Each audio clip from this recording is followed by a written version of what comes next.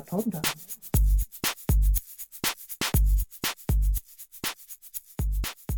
Som ett resultat av att varit instängd på Södertörns högskola i typ 5 månader har denna idé fötts av att fylla ett tomrum i etern.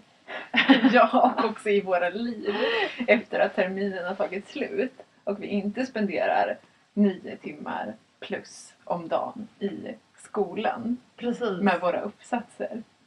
Ja, precis. Också fylla tomrummet, tänker du, av att hjärnan har gått i högvarv i de här tankarna liksom, under de här månaderna. Och sen så här vill man ju bara få ut allting.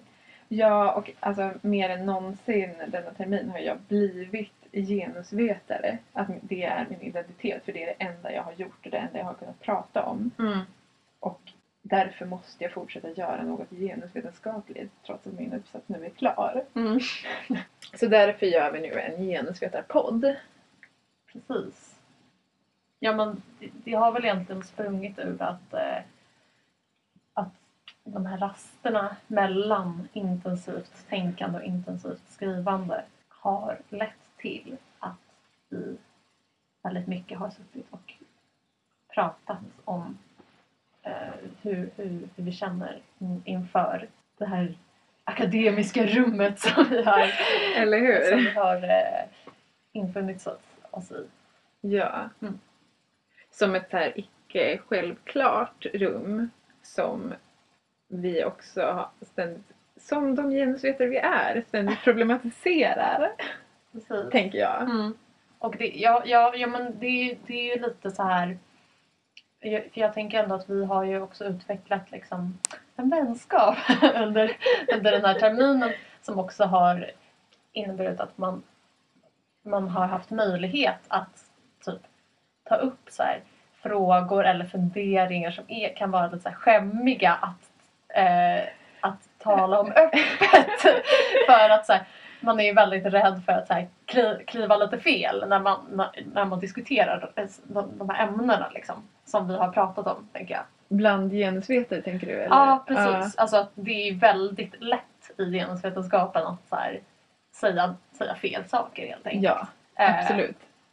Och därför tänker jag att det också kan finnas ett behov av att lite opretentiöst och så här, ja, men personligt liksom också ta upp kanske sådana ämnen som inte är helt lätta att diskutera men som man ändå känner ockuperar ens hjärna liksom. Tänker du då bland annat på det här radikalfeministiska draget som vi båda bär på sen innan? Ja, men jag tänker typ så här. Ja, väldigt roligt att så här, det har kommit upp mer och mer under terminen ju mer man har lärt känna varandra. Men jag kommer ju lite från det här perspektivet från början, vilket kan ses lite skämmigt, eller inte skämmigt men kanske inte helt okej alltid att yttra manshat inom genusvetenskapen. Men ganska skönt att ha en sfär där man får göra det. Kanske på lunchrasten ibland. Mm. Ja, men visst. Trots att utomstående personers syn på genusvetenskapen är ju just detta manshat som inte får existera inom genusvetenskapen. Så var ska vi manshatare ta vägen? Nej, men det är väl lite tema på den här podden att vi upplever en lite klämd, utan att få det här att handla om att vi ska tala ut om hur svårt det är att vara genusvetare, så handlar det ju ändå om en lite klämd situation där man aldrig är någon till lags, och där jag till exempel nu tänker att jag i en genusvetarpodd säger man, och att det blir en så här svår grej. Ja, men visst. För att man alltså då förväntar sig en och vara väldigt korrekt i sitt språk. Nej, men man kan ju faktiskt känna sig lite som en rebell när man säger man istället för en. Man tänker att man är lite så här. Jag infinner mig inte i någon mall. Jag säger man. Jag kände mig väldigt trotsig när jag under ventileringen av min uppsats sa man med eftertryck. Tänkte du på att jag sa det? För det var som att jag inte sa det med flit, men sa det också. Jag skämdes lite. Ja. Men också att jag, när jag träffar kompisar som inte är genusvetare men feminister och väldigt så här uttalat feministiska och är väldigt noga med att säga att jag typ vill säga man för att provocera. Ja, men jag tänker väl att det handlar också om att det kanske inte är hela världen om man råkar säga man, eller om man säger män är så jobbiga. Alltså liksom. Man kan prata om feminism utan att säga en. Typ. Nu kommer inte jag kunna sluta tänka på det här med man och en. Nej, det var jättedumt att vi pratade om det nu. Inledningsvis. Kan inte du presentera dig, Elin? Eller ska vi vara anonyma? Nej, men det är väl kul. För jag tänkte på det att så här, vi har lärt känna varandra ganska väl under den här terminen. För att vi har delat mycket, spenderat extremt mycket tid tillsammans i skolan. Och delat ångest och manshat bland annat. Men att vi i övrigt är ganska olika. Och har hamnat i genusvetenskapen av olika anledningar. Ska vi presentera varandra eller ska vi presentera oss själva? Vi kan presentera varandra. Okej, då kan du börja. I sann genusvetenskaplig och feministisk anda. Ja men visst. Systraskapet. Ja, Alice Wahl har Lidingö-dialekt men har växt upp på Söder. Jag är väldigt fascinerad av att du har, eller din familj har ett landställe. Ja, det har väl alla människor. I Skåne. Ja, precis. Och att du när du var liten lekte i en park. Och du har gått en förberedande konstskola och läst konstvetenskap och etnologi förutom genusvetenskap. Och du är en hästtjej och du jobbar extra på Coop. Jag tänker också att du är en så här partytjej. De ska ju sorgan. Det var en sån som vet vart man ska hänga typ. För att vara någon. Okej. Jo. Känner rätt folk. Blir inbjuden till alla de här svartklubbarna. Ja, men detta beror ju på att jag kanske en period lite kanske efter gymnasiet var lite av den personen. Man upptäckte det här med uteliv och fest. Fest och flärd kan man säga. Men nu när jag har kommit in i den här akademiska banan så har det ju också tagit överhanden. Vilket har gjort att jag inte har druckit en droppe alkohol under hela den här vårterminen. Det är ju för övrigt roligt eftersom jag aldrig har druckit så mycket alkohol som jag har gjort under den här vårterminen. Hur kan denna diskrepans vara så stor? Jag förstår inte. Så att jag har det i baksätet. I ditt bagage. I mitt bagage. Jag har det i baksätet här bak på bilen. Typiskt så här övre medelklassgrejer refererade bilar. Och inte så himla typiskt. Inte till ett bagage som man bär i sin hand. Jaha, du tänker lite där. Oj, här kommer jag med ett jättetungt liksom, arbetarklassbagage. Liksom, att, oj, hur ska jag gömma det här? Ja, medan du med susar runt i en liten sportbil. Ja, visst. Det sums it up. Men ja, som ett resultat av att jag har kommit in eller börjat med att skriva ett C-uppsats och blivit en genus C-student så har det blivit mindre fest och mer plugg, mer ångest, mindre flärd kan man väl summera. Okej. Men ja. Får jag lägga till en sak? Ja, visst. Jag tänker också att din så här feministiska ingång, det här är en teori från min sida, men jag tänker mig att du har växt upp med så här radikalfeministiska kvinnor inom din släkt. Och att det har format dig. Ja, men det har det ju verkligen. Det är, precis. Men jag tänker också att det har ju väldigt mycket med så här hela 90-talet att göra. Att både du och jag kanske kommer från ett sånt perspektiv. Liksom. För att jag tänker att radikalfeminismen var ganska stor när vi växte upp. Eller så här, jag tänker typ hela så här fittstim grejen. Dock att jag inte var en del av det. Nej, okej. Nej. Men det är liksom typ de referensramarna jag hade innan jag började läsa genusvetenskap. Men ska jag presentera dig då? Ja, det är spännande. Elin Lundell. Som som kommer utanför Sundsvall. Och har också gått på folkhögskola. Men inte precis konst. Varför vet inte jag det här? Nej. Vad gjorde du på din folkhögskola? Varför har vi inte pratat om det här? Jag vill bara prata om mig. Vet inte du vad jag gjorde? Men någon slags konsthantverk. Ja, just det. Och har också läst utvecklingsstudier. Men blev lite trött på det. Tröttna. Lyssna på hela grejen. Och bara, nej, nu är det genus som gäller. Ja, det var väl lite mer att jag ville läsa genusvetenskap. Och sen efter att ha börjat göra det insåg att I'm not going back. Som det blir för många, tänker jag. Alltså att man jämför genus med allt annat som man läser som blir så himla bristfälligt. Liksom. Nej, men jag tänker väl dig som en person som är så här extremt. Nej, men väldigt så här.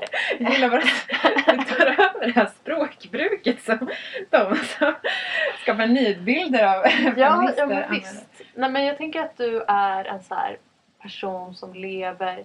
Jag kan ibland få lite så här mindervärdeskomplex när det gäller att så här leva rättfärdigt.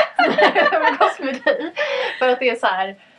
Ja, men till exempel om vi är i skolan och jag kanske eventuellt går ner och köper lunch på matmakarna och bara köper lite, kanske en fiskrätt. Då är det ju lite så här pinsamt, eller inte pinsamt, men jag tänker liksom att du är ju typ inte vegan, men ibland. Ja, men jag tänker ju att du är lite så här vegansk av dig på något sätt. Genom att vara väldigt så här, en väldigt medveten person som också lever för det mesta ganska etiskt korrekt. Ja. Nej, men alltså en ansvarstagande person. Av ansvar för planeten. Så tänker jag. Så jag tittar snett på dig när du äter fisk. Ja, lite arga blickar blir det. Nej, men det blir det. När jag själv har gått och så här värmt någon torr gammal rätt i en mikro också. Ja, men också att du alltid är så noga med att ta med en matlåda. Och det försöker jag också vara. Men ibland så orkar man ju inte göra en matlåda. Men du har ju alltid matlåda. Och det säger ju också någonting om så här, vem man är. Att man är lite så här. Ja, men jag tar vara på saker. Liksom. Nu målar jag upp det som att du är så här jättetillknäppt person som är typ vegan och kan bara ha jättetråkiga matlådor, så är det verkligen inte. Men jag tänker att Jag vill också lägga till att det här inte bara handlar om så här etiskt ansvar, utan också om att jag är snål och inte har så mycket pengar. Jag vill inte ta de orden i min mun, snålhet. Nej, men lite så tänker jag. Och så tänker jag att du jobbar ju också ganska, eller du är också ganska aktivistisk. Liksom. Eller har varit i alla fall. Eller är också. Inte under den här terminen då. Nej, men vad har man gjort under den här terminen förutom att åka till Flemingsberg liksom, 8:30 på morgonen och sen åkt hem 10 på kvällen. Ja, nej, precis. Men du kommer väl lite från en så här kristen bakgrund som också jobbar med mycket så här aktivism typ. När det gäller kanske att någon ska utvisas, så kanske du står där med ett plakat så här. Skriker lite grann, lite så. Och att det kommer lite från den här bakgrunden av att arbeta liksom från kristet perspektiv lite. Alltså, du du är humanist. Det är så roligt att höra det här. Jag tycker att någonting av det här stämmer. Ja, men jag tycker det stämmer ganska bra. Ja. Men du har inte fått med min så här, hur blev jag feminist? Nej, okej. Ja, men då får jag lite hitta på i mitt huvud här, för att jag vet inte riktigt om det har så mycket pratat om det. Nej. Men jag tänker då kanske att du har växt upp lite i den här pingströrelse grejen som också kan vara väldigt så här, ganska tydligt patriarkal som jag har förstått det. Jag har också släkt som har lite bakgrund med det. Och att du kanske där då liksom börjar störa dig liksom, på vissa tendenser som ofta kan uppstå i sådana sammanhang. Och att du där då började intressera dig lite för sådana frågor. Och ifrågasätta kanske lite din egen bakgrund och hur strukturen är där, såg ut där. Och sen så tänker jag att du kanske Du har ju oftast pratat om att du var väldigt nördig när du var barn. Jaså? Ja, nej, att ni hade ett så här tjejgäng som var lite nördiga. Att det var lite så här Inte nördiga kanske, Nej. men töntiga. Ja, men okej, töntiga. Ja, men det kanske också ligger någonting där. Att du liksom hittade någon slags... eller att, jag tänker i alla fall att när man om man känner att man har inte en underlägsen position, men om man känner att man tillhör någon slags töntgäng eller liksom att man är lite i en underposition, så får man ju också syn på vissa saker liksom. Klassisk ståndpunktsteori. Ja, från radikalfeministen. Precis, och att du där då kanske ifrågasätter varför ska tjejer vara på det här sättet eller och ser vissa mönster och sådär. Så tänker jag att det börjar. Ja, nu fick jag typ en uppenbarelse. Jag skulle aldrig ha sagt det här själv, men det stämmer nog. Så bra psykolog. Ja. Men det här med att du ville läsa så här utvecklingsstudier. Kom det från något så här att du också var lite så här miljö? Att man kanske börjar förstå att världen är globaliserad och bla, bla, bla, liksom. Ja, och jag hade varit i Etiopien i ett halvår. Just precis innan jag flyttade till Stockholm. Ja, så det har väl med det att göra. Du intresserar dig ju väldigt mycket för postkolonial teori. I och med att du har skrivit nu en C-uppsats som också har blivit ventilerad och godkänd. Yes. Som då handlar om vithet i förhållande till solidaritetsarbete och vilka möjligheter och begränsningar som kommer ut av det. Men det kanske också har lite att göra med den här utvecklingsstudie, liksom globaliseringstänket. Jag tänker att jag ville gifta ihop, för att använda ett genusvetenskapligt inkorrekt begrepp, genusvetenskapen och mina utvecklingsstudier. Just det. Till en hybrid. Känner du att är det en bra presentation? Ja, mycket imponerande. Typ påhittat i den här sekunden. Men ganska mycket som stämmer ändå. Vad tycker du att den största skillnaden är mellan oss? Förutom att du har växt upp på Söder i Stockholm. Ja, men det är ju den största grejen, tänker jag. Eller? Det är ju liksom brytningen i det här förhållandet. Och jag har växt upp på landet i en by där det bor typ 10 personer. Och jag tänker att det också ger oss olika klasstillhörighet. Och att du typ inte tycker att det är så roligt om jag härmar lite av din dialekt. Nej, men jag tycker det är hejlöst roligt att härma din dialekt. Ja, precis. Vi brukar ju härma den dialekt som du har. När jag bodde i Sundsvall. Och tycker att det var askul. Ja, men det är ju verkligen hemskt. Jag förstår inte riktigt varför jag vill spela in en podd. För att det är ju fruktansvärt att höra sig själv. Hur man själv pratar. Som man är helt döver för. Liksom. Men jag tänker att det pratade vi om innan också. Att jag är ju snarare, när jag dels flyttade från min by in till metropolen Sundsvall, och sen när jag flyttade till Stockholm har ju internaliserat någon slags klassförakt och därmed också jobbat bort min dialekt. För att jag tycker att den är bonnig. Men att jag nu genom genusvetenskapen vill så här omfamna, och också för att det är populärt bland hipsters att hävda någon slags arbetarklasstillhörighet som de kanske inte alltid har, men som jag vill hävda att jag har genom att använda den här dialekten. Då blir jag snarare ledsen när jag hör mig själv på band, vilket vi båda har gjort när vi har transkriberat våra intervjuer till uppsatsen.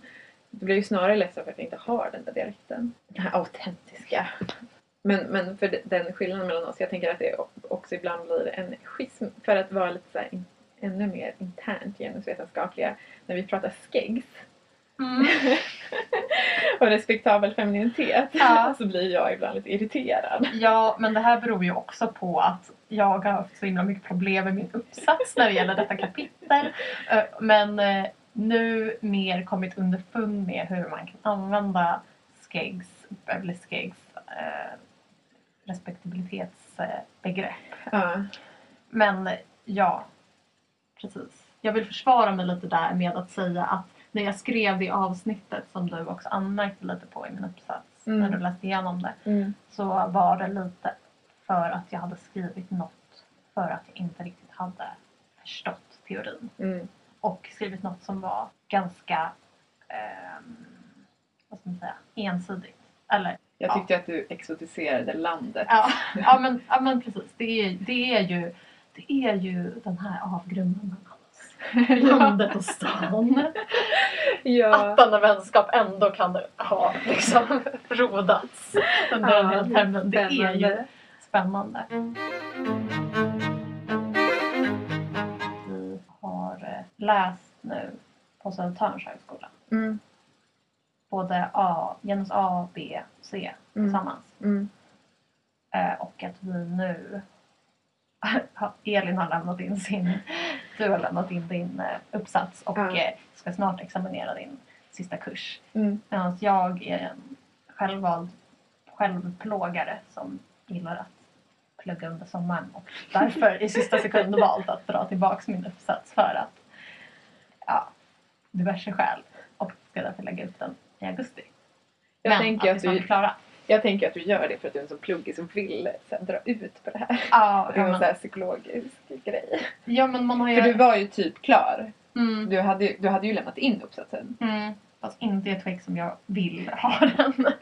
Nej. Men det är nog en kombination av att hjärnan har vant sig vid ett visst liksom arbetstempo. Eller så här, att konstant liksom sitta och tänka på de här sakerna och vara totalt upptagen av en text. Liksom. Ja. Och att det är väldigt svårt att också släppa den processen. Liksom. Ja, jag fick ju panik. Eller vi alla fick ju panik när vi lämnade in uppsatserna. Ja. Jag gick och la mig i min säng och grinade och tittade i taket. Och så somnade jag för en utmattning. Men jag tror jag klippte av sängen nu. Nu känns det bra. När den blev ventilerad så var det som att jag kunde släppa den. Kommer du någonsin att vilja läsa den igen? Ja, men jag gillar den nu. Alltså den som opponerade på mig gjorde det så himla fint. Så jag blev typ rörd. Och också så här blev typ löjligt stolt över vad jag hade åstadkommit. Det är väl jättebra. Ja, verkligen. Efter månader av självhat. Ja, men verkligen. Jag har ju typ så här svettats genusvetenskap för att jag har varit så stressad. Men tror du att det är liksom att alltså, i alla andra institutioner eller andra ämnen, tror du att det genererar samma ångest liksom, eller samma slags ångest av ämnet som man får av genusvetenskap? Och varför får man det? Är det där en retorisk fråga? För det här har vi pratat om. Ja, jag försöker leda in på ett tema. Ja, förlåt att jag pajade det genom att slå din plan. Jo, men ja, så är det ju. Tänker jag. Och vi har ju pratat om det här i klassen också. Att och min handledare sa ju också det här till mig. Att det genusvetenskapliga arbetet blir extra jobbigt för att det är inte bara ett akademiskt. Det är inte bara att jag skriver en uppsats för att jag vill ha en examen och ett betyg, utan det handlar också om mitt privatliv och det handlar också om min politik. Att allting hänger ihop. Och också liksom, om vi tänker genusvetenskapen idag, det här kopierar jag rakt av från min handledare som är betydligt äldre än jag och som sa att på hennes tid så var ju folk radikalfeminister och var liksom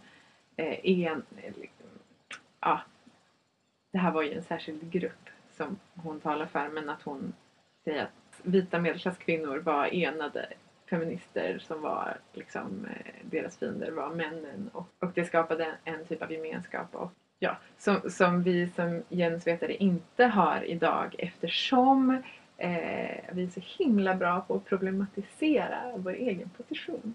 Kanske inte alltid så bra, men att vi alltid ska göra det. Och att då blir det så här, ja, det är väl också därför det är så lockande att ägna sig åt det här radikalfeministiska manshatet för att skapa en känsla av gemenskap.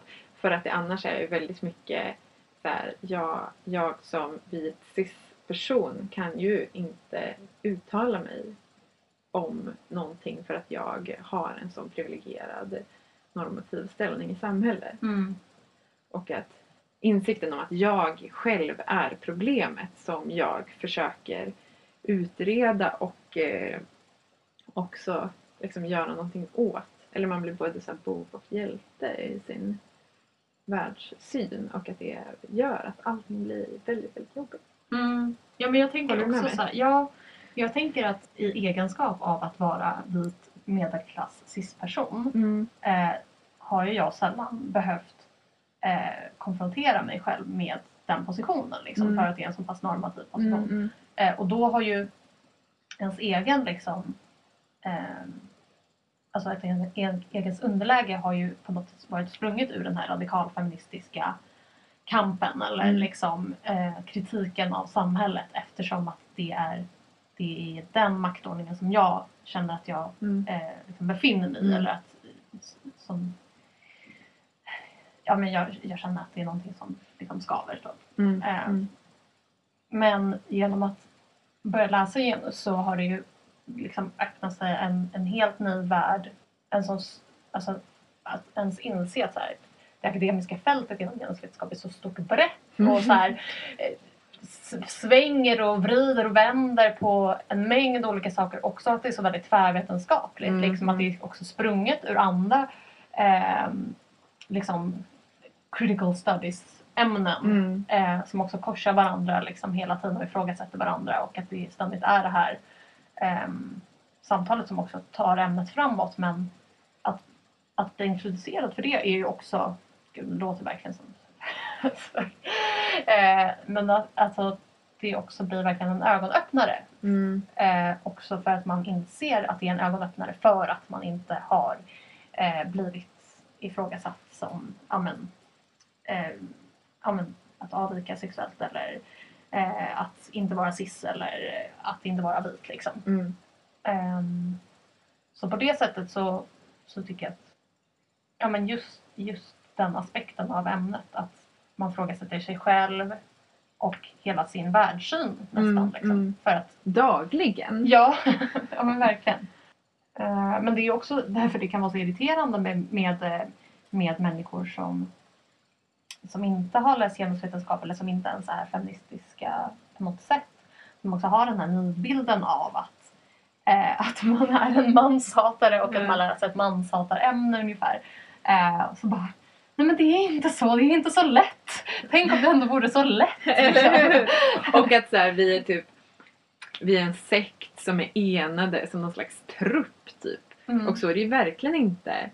Alltså på ventileringen så satt jag och svettades för att jag tänkte att folk skulle anklaga mig för att ha så här gjort anspråk på för mycket eller för att vara rasist eller liksom. Det är verkligen inte som nu har vi haft en väldigt snäll klass, men det är ju inte som att så här, folk alltid håller med varandra om allting. Nej, det är ju snarare att man har blivit väldigt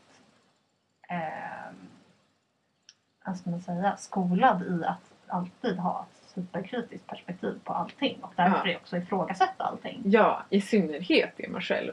Ja, och tänker. Ja, och gör. För att det hela tiden handlar om så här vardagliga grejer också. Typ hur man organiserar sina nära relationer eller hur man bor eller. Ja, men verkligen. Ens språkbruk.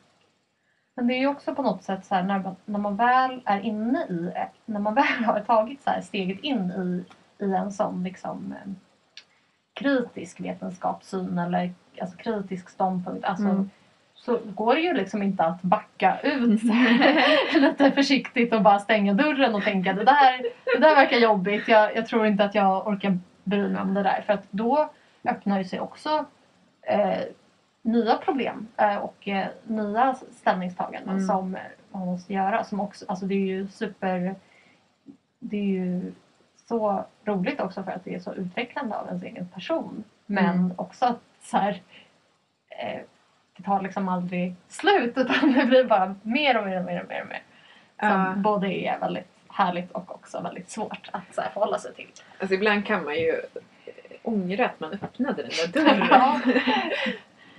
Ja, men visst, varför blev man typ inte ekonom eller någonting istället? Bara så här en helt enhetlig bild av världen ungefär. Ja, men precis. Istället för att behöva omvärdera allting hela tiden och hela tiden göra den här dubbelvändningen. Det kommer ju också ett ansvar med det, tänker jag. Du pratade om att ens närvaro liksom föder någon slags ängslighet hos ens kompisar. Att om någon råkar säga något något sexistiskt och sen kommer de på i nästa sekund att så här, shit, fast Alice läser ju genusvetenskap. Nu har jag skämt ut mig. Ja, men visst. Man är ju på något sätt någon slags måttstock i sammanhang. Och man förväntas också kunna svara på allting som har med något som inte är norm att göra. Alltså så här, ja men du kanske kan uttala dig om det här läget, eller det här uttalandet som Putin sa igår liksom. Eller du kanske kan uttala dig om den här miljögrejen i Bangladesh eller någonting. För att man ens Jag är så himla dålig på att följa med i nyheter. Jag vet ju oftast inte vad folk pratar om. Ja men precis, men det känns ju ändå som att folk ställer en gärna till svars när det gäller olika saker som är så här normkritiska. Att man förväntas ha något slags svar på det för att man själv kanske kommer från en sån disposition. Liksom. Alltså, om man ifrågasätter någonting så förväntas man också ifrågasätta allt. Liksom. Också leva på ett visst sätt. Liksom. Var vegan till exempel. Ja, men så vi pratade ju om det förut att ja men det är ju lite så här, har man väl öppnat dörren så går det ju inte att blunda för de oetiska val som man gör i sin vardag. Eller hur? De blir väldigt tydliga för en. Verkligen. Och också att man blir väldigt så här förvånad eller nästan chockad av om man umgås med människor som läser genusvetenskap och de på något sätt avviker från den här mallen som man själv målar upp i ens huvud. Liksom, eller hur? Som till exempel om någon äter kött på lunchen. Ja, så att man bara oj, va? Är det här ens är det här ironiskt? Är det här köttätandet ironiskt? Eller hur? Är det en dubbelvändning i det här? Är det så här, oj, nej men jag är ju kvinna. Då ska ju jag äta kött för att vara redig. Eller är det bara ett helt vanligt köttätande? Och när är någonting norm och när liksom, eller när är någonting uttänkt eller när är det bara något som händer? Ja, mycket som ställs på sin spets. Jag vill ju också prata om det här att jag ibland stöter på, eller väldigt ofta möter uppfattningen att genusvetenskap är lika med att läsa feministiska serier och typ Nina Björks böcker. Att det är som populär kulturellt. Ja. Men precis. Att den populärkulturella feministiska litteraturen är samma sak som det vi läser. Vad är det jag vill komma fram till?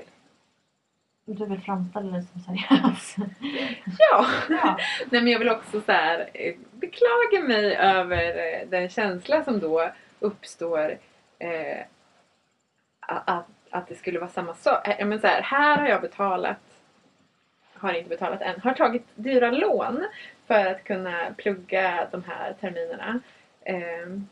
Och sen har någon mage att säga att det är typ samma sak som att ligga på sin kammare och läsa Liv Strömquist. Jag förstår vad du menar. Och att det kanske är något bildningskomplex, jag vet inte. Men att det irriterar mig väldigt mycket.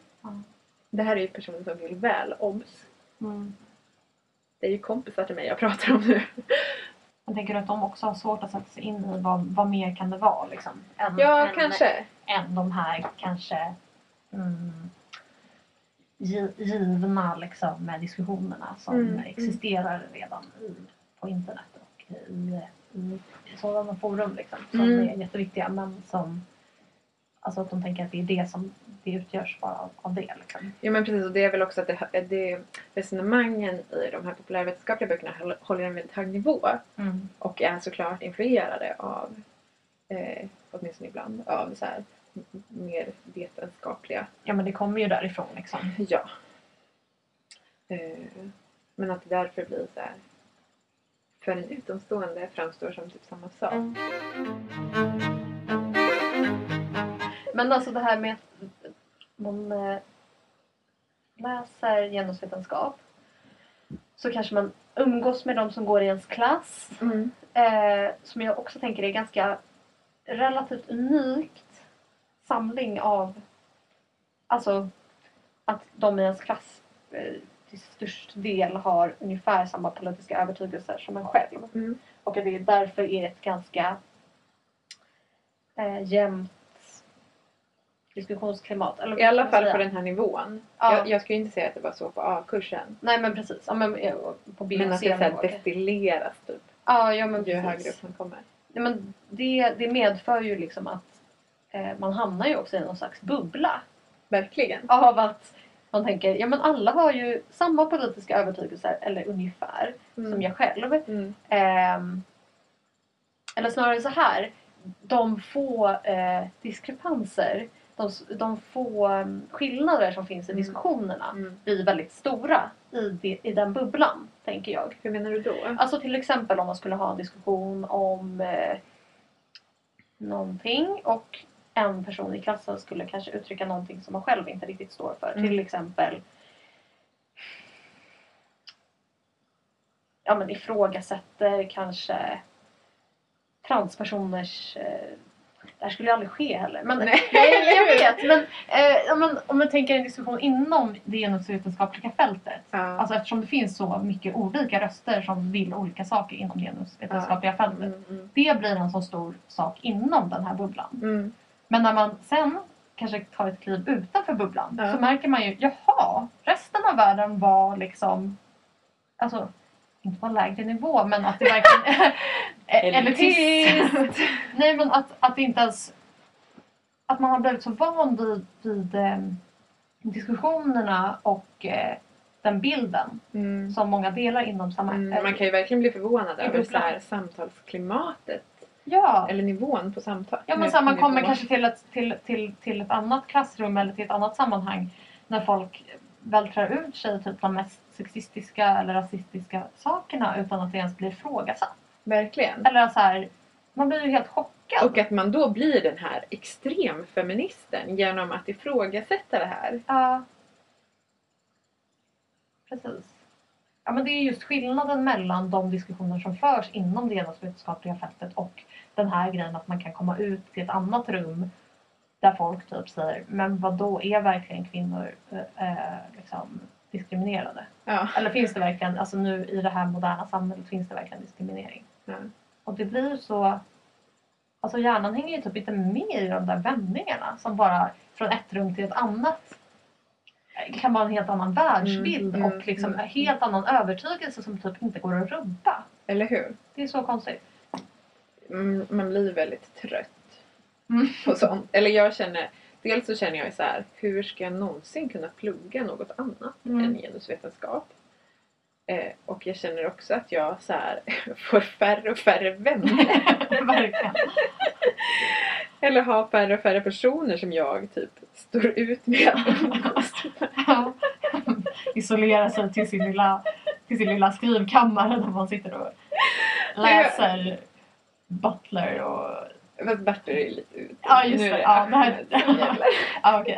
Ja, men sitter och diskuterar i sitt huvud vilka teoretiker som är okej att använda fortfarande i genusvetenskapliga sammanhang. Som inte ens skulle komma på tal i andra rum liksom, där man kanske får ta till en helt ensidig radikalfeminism för att ens hävda någonting. Ja, men då får man gå till liksom Yvonne Hirdman och förklara genussystemet. Ja, precis. Vilket inom genusvetenskapen är ju så här helt ute. Eller hur? Nu har jag precis kritiserat den här personen som kallade genusvetenskapen för sekt. Och nu säger jag själv att jag inte kan umgås med vanligt folk längre. Ja, men det är väl lite det här med att man har vant sig vid att ifrågasätta alla tankar som någonsin kommer till ens huvud och allt man säger och hur man agerar liksom. Och därför så blir det ju så svårt att blunda för saker som man tänker, ja men det här är inte okej, eller det här är problematiskt, eller det här kan man vrida och vända på olika sätt. Men, det handlar ju också om att folk blir trött på en, tänker jag. Att man blir verkligen en glädjedödare. när någon så här talar om något som är så här härligt exotiskt. Och man typ ifrågasätter det. Och inte låter den här personen ha sin härliga upplevelse av att ha varit i typ landet Afrika. Eller typ så här åkt ut i förorten och handlat en spännande ingrediens i en sån här butik med mat från världens alla hörn. Och att man inte tillåter det att vara härligt. Då vill ju folk inte umgås med längre. Men jag tänker också att det kanske, jag vet inte, för ens egen så här mentala hälsa så kanske man också måste lära sig att låta sånt passera. För man kan ju inte ta alla diskussioner liksom, och man kan inte ifrågasätta allting som folk gör. Eller säger. Det går ju inte att leva på det sättet liksom. Alltså det här programmet låter ju verkligen som att dels beklagar oss här över ett ämne som vi själva har valt att läsa, som vi också tycker jättemycket om. Att det är så här jobbigt och sen så här, nu är vi lite ansvariga för så här, alla andras beteenden. Men ja. Jag gör ju en annan podcast också och har ju kommit till insikt om det terapeutiska i podcastandet och också att det är så mycket billigare att göra podcast än att gå i terapi. Så jag tänker att det är ett syfte som podcastandet uppfyller. Absolut. Och jag tänker också, eftersom det här är lite, jag tänker att det här avsnittet är lite som en introduktion till oss, till vad som den här podcasten kommer ifrån, eller vad idén kommer ifrån och lite hur vi har resonerat om det vi har gjort under vårt termin. Så det är ju av den anledningen som det är lite spritt och vitt och vänt. Och handlar mycket om våra känslor och vår ambivalens. Affektteori.